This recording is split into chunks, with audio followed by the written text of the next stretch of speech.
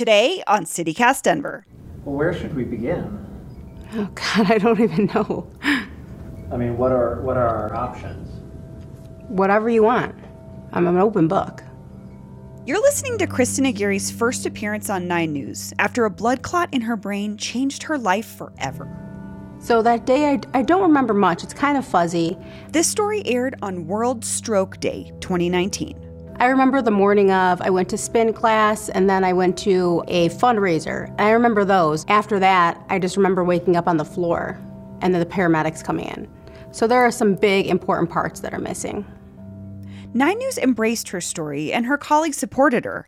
But here we are 2 years later, and Kristen's not on TV in Denver anymore.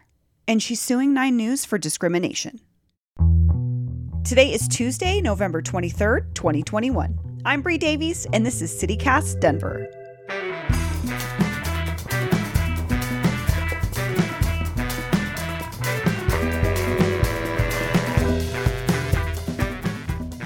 Kristen, is your last name Aguirre? Yeah. Aguirre? Yeah, you could just say Aguirre. I mean, if you want to get ethnic, you can say Aguirre, but Aguirre's fine.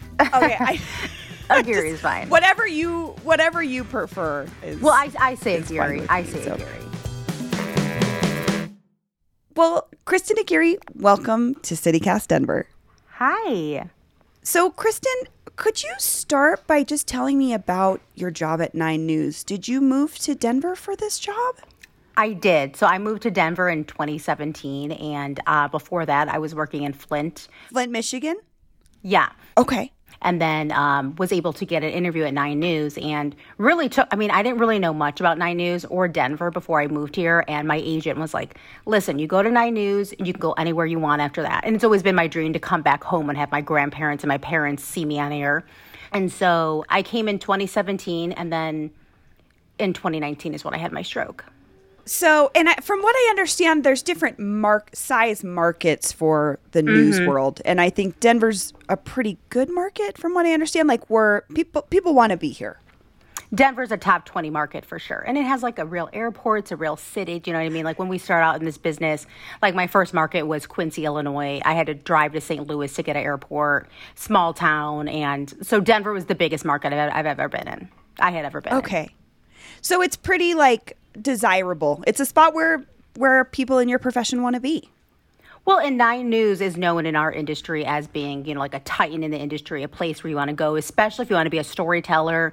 And, despite what happened, I'm definitely a better writer because of my time there. And it's definitely a place you wanted to be if you wanted to grow as a journalist.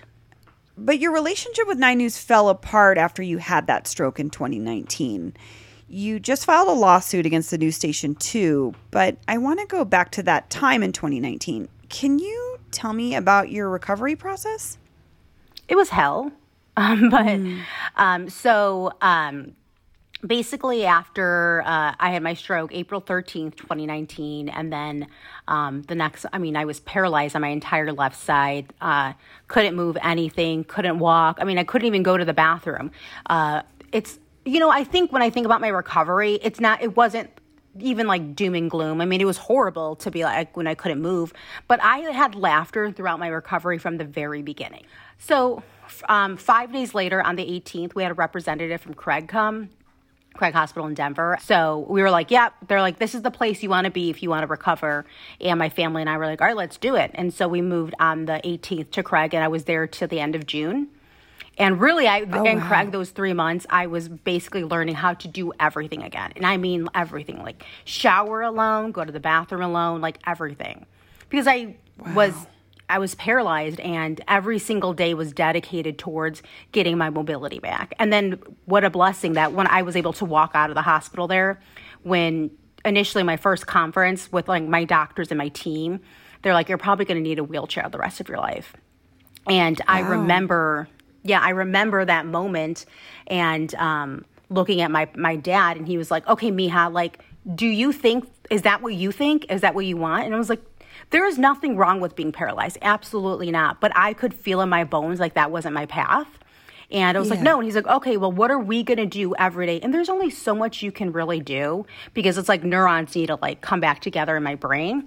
But what could I do was go in on the weekends and really do whatever exercises that I could. And so that's exactly what my dad and I did. And I think in my recovery that like helped rewire things. And, thankfully I was able to walk out of there. And my left arm is still sometimes a little bit weak, but I mean, in the grand scheme of things, it's nothing. Wow. That sounds like such a daunting process as a human to relearn things that we kind of take for granted of just like, it feels like we've always known them, Yeah, you never know what you have, right, until it's gone. Yeah. So you returned to work at 9 News on World Stroke Day, which I feel personally hearing that story, I think, oh gosh, that you were highly visible. There was this hyper focus on your disability or your experience. How did it feel returning to work? I mean, it was scary, but also exciting. Like, it was also my idea to kind of return on that day. I've been so open about my story, and that was not forced to anyone. I was really trying to reach other Kristens the day on April 14th. Like, if I could reach anybody who is waking up the day after a stroke in paralysis, any sort of disability, and letting you know, like, it's going to suck. Like, this journey is hard, and you are going to have to literally crawl and scratch your way back to the top, but you can do it. So yeah. I was totally fine sharing my story again. And when they were like, yeah, do you want to come back and World Stroke Day? I'm like, let's do it, just so I could make visible. I wanted to make more visible, like, what are the signs of stroke? How can I stop this from happening to one more person? So, I mean, it was a little scary, especially because my arm was still like a little stiff and I had there's this thing called tone. I had tone in it. So for me, my arm has always been like something that I've been like very self-conscious about. Not so much anymore, but definitely at that time. So I was definitely nervous and scared. Do you remember having any conversations at work about the lingering impacts of your stroke? I mean, I feel like sometimes there's this like push to be as quote unquote normal as possible. And I just wonder, obviously you're open about your experience, but what was that like in the workplace? Well, one of my first conversations back at work when I sat down was like, they're going to make you cut your hair with one of my bosses. And I was like, my hair is literally the last thing on my mind. But I didn't want to cut it only because my mobility on my left hand, like having longer hair, like was easier for me to put in a ponytail. And that's changed, right? Because my hair is short now. It's, it's up in a bun now. But at the time, I remember thinking like, my hair is literally the last thing on my mind. And if I had to hire a stylist to do it every day before I went to work or came in early to like Danielle curl it or something, we'd get it done. But to me, that was the first sign, like clearly they're focused on my outward appearance than they are about what's happening inside. Right. And that's sort of I don't want to say a normal part of the business, but like you're saying, there's probably standards about your hair length or... it just sounds like there's a lot of focused on what you present as. And I mean, that, like you said, that comes along with the business, right? 9 was definitely the first station I've been at. And it's a top 20 market, so it's not like this is absurd thinking. But was definitely the first station where they were like so honed in on like what I looked like. My first week there, like I was with a stylist. They cut my hair. We went shopping. I had to spend money on new clothes. I mean, and that was like all daunting, coming in as a healthy reporter. But I can see how that would be difficult for someone with a disability or something that is outwardly, quote unquote, different from whatever people consider the norm to step into that world. Right. Was that something that was like apparent to you or different? Or were you just like, oh, this is how it goes. I know how it goes because I've been in this business. Yeah, it was very much like I know how it goes because I've been in this business. But there were some things that I was taken back by. And here's the thing. People with a disability, we're not asking for a pass. We're asking for respect and to be treated just as everyone else. So one of my meetings after I had been back for a little bit and done a couple like run-throughs with shows were asking me like, well, why do you stare into the camera like that?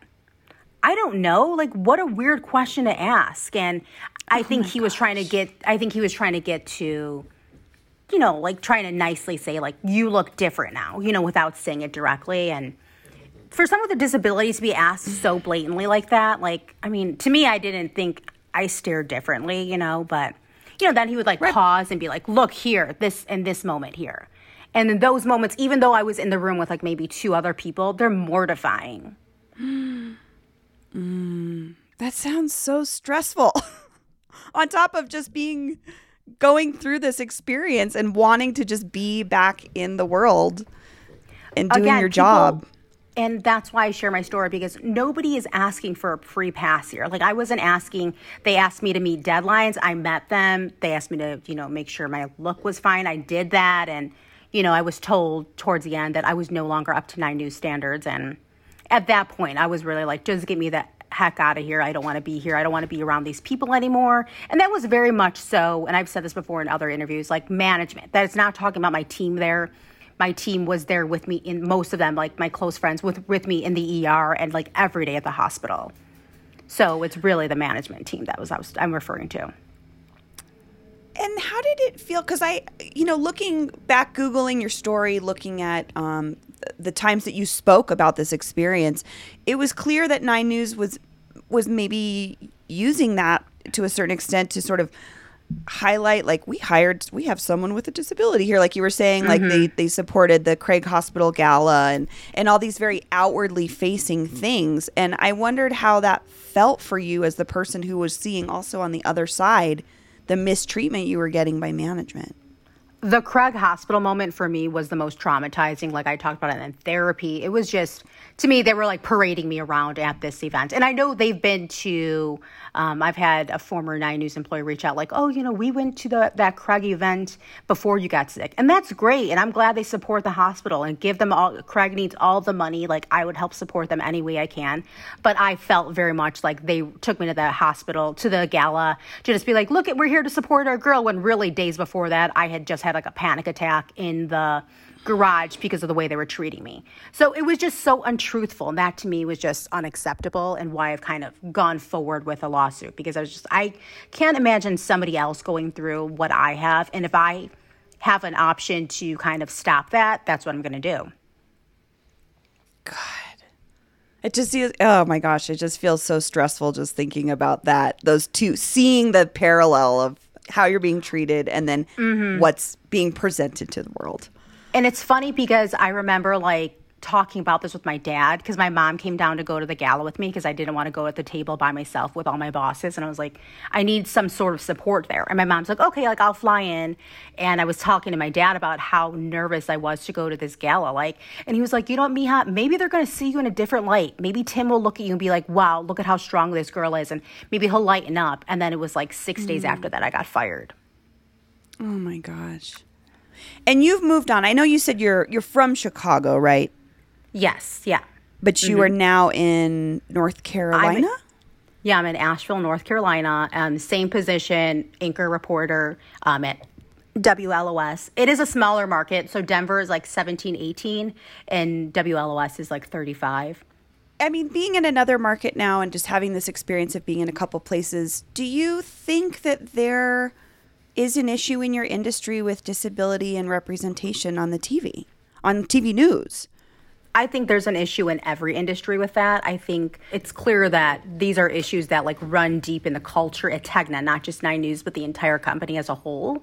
And I think if we're going to change the industry, let's start with this. What can we do to change the way we look at people of color, disabilities? Like diversity is more than your skin color, right? Diversity is different abilities. I mean, it's so many things. And I think if we want to continue to be an inclusive or type of industry, then yeah, we should have more, which is what really kind of pushed me to continue to try to stay in this business, was that I feel like I'm a representative of this community now. And if I can show people you can do this, it's hard, but you just need to find the right people to support you. And if a little girl with, has an issue with her arm sees me on there and, if she could just see me and say, look, I look like her. She can do it. I can do it. Then that's what I used to do when I was healthy. And it was like, if a little brown girl could just see me on TV and be like, I look like her. Like I can do what she can do. Like why else am I doing this?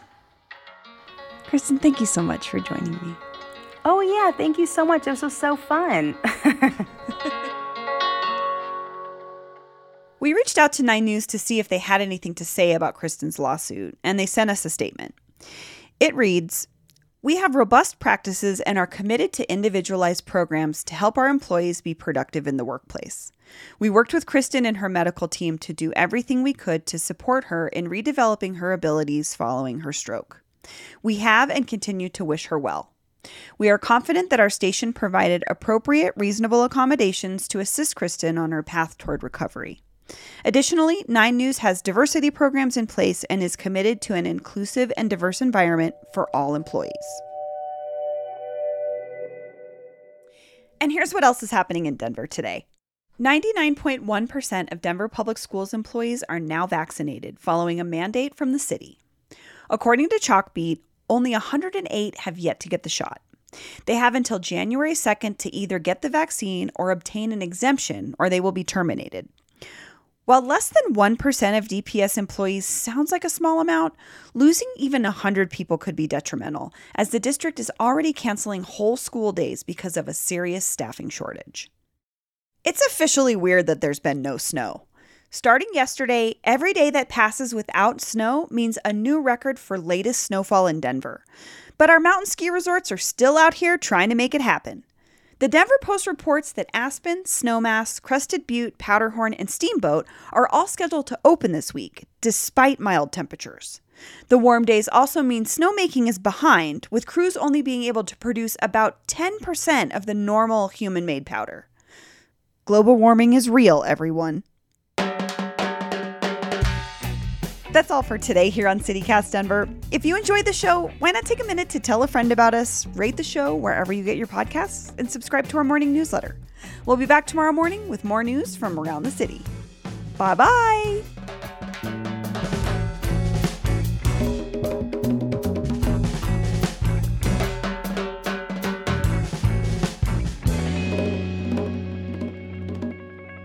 Okay, I just felt like I was breathing in weird spots.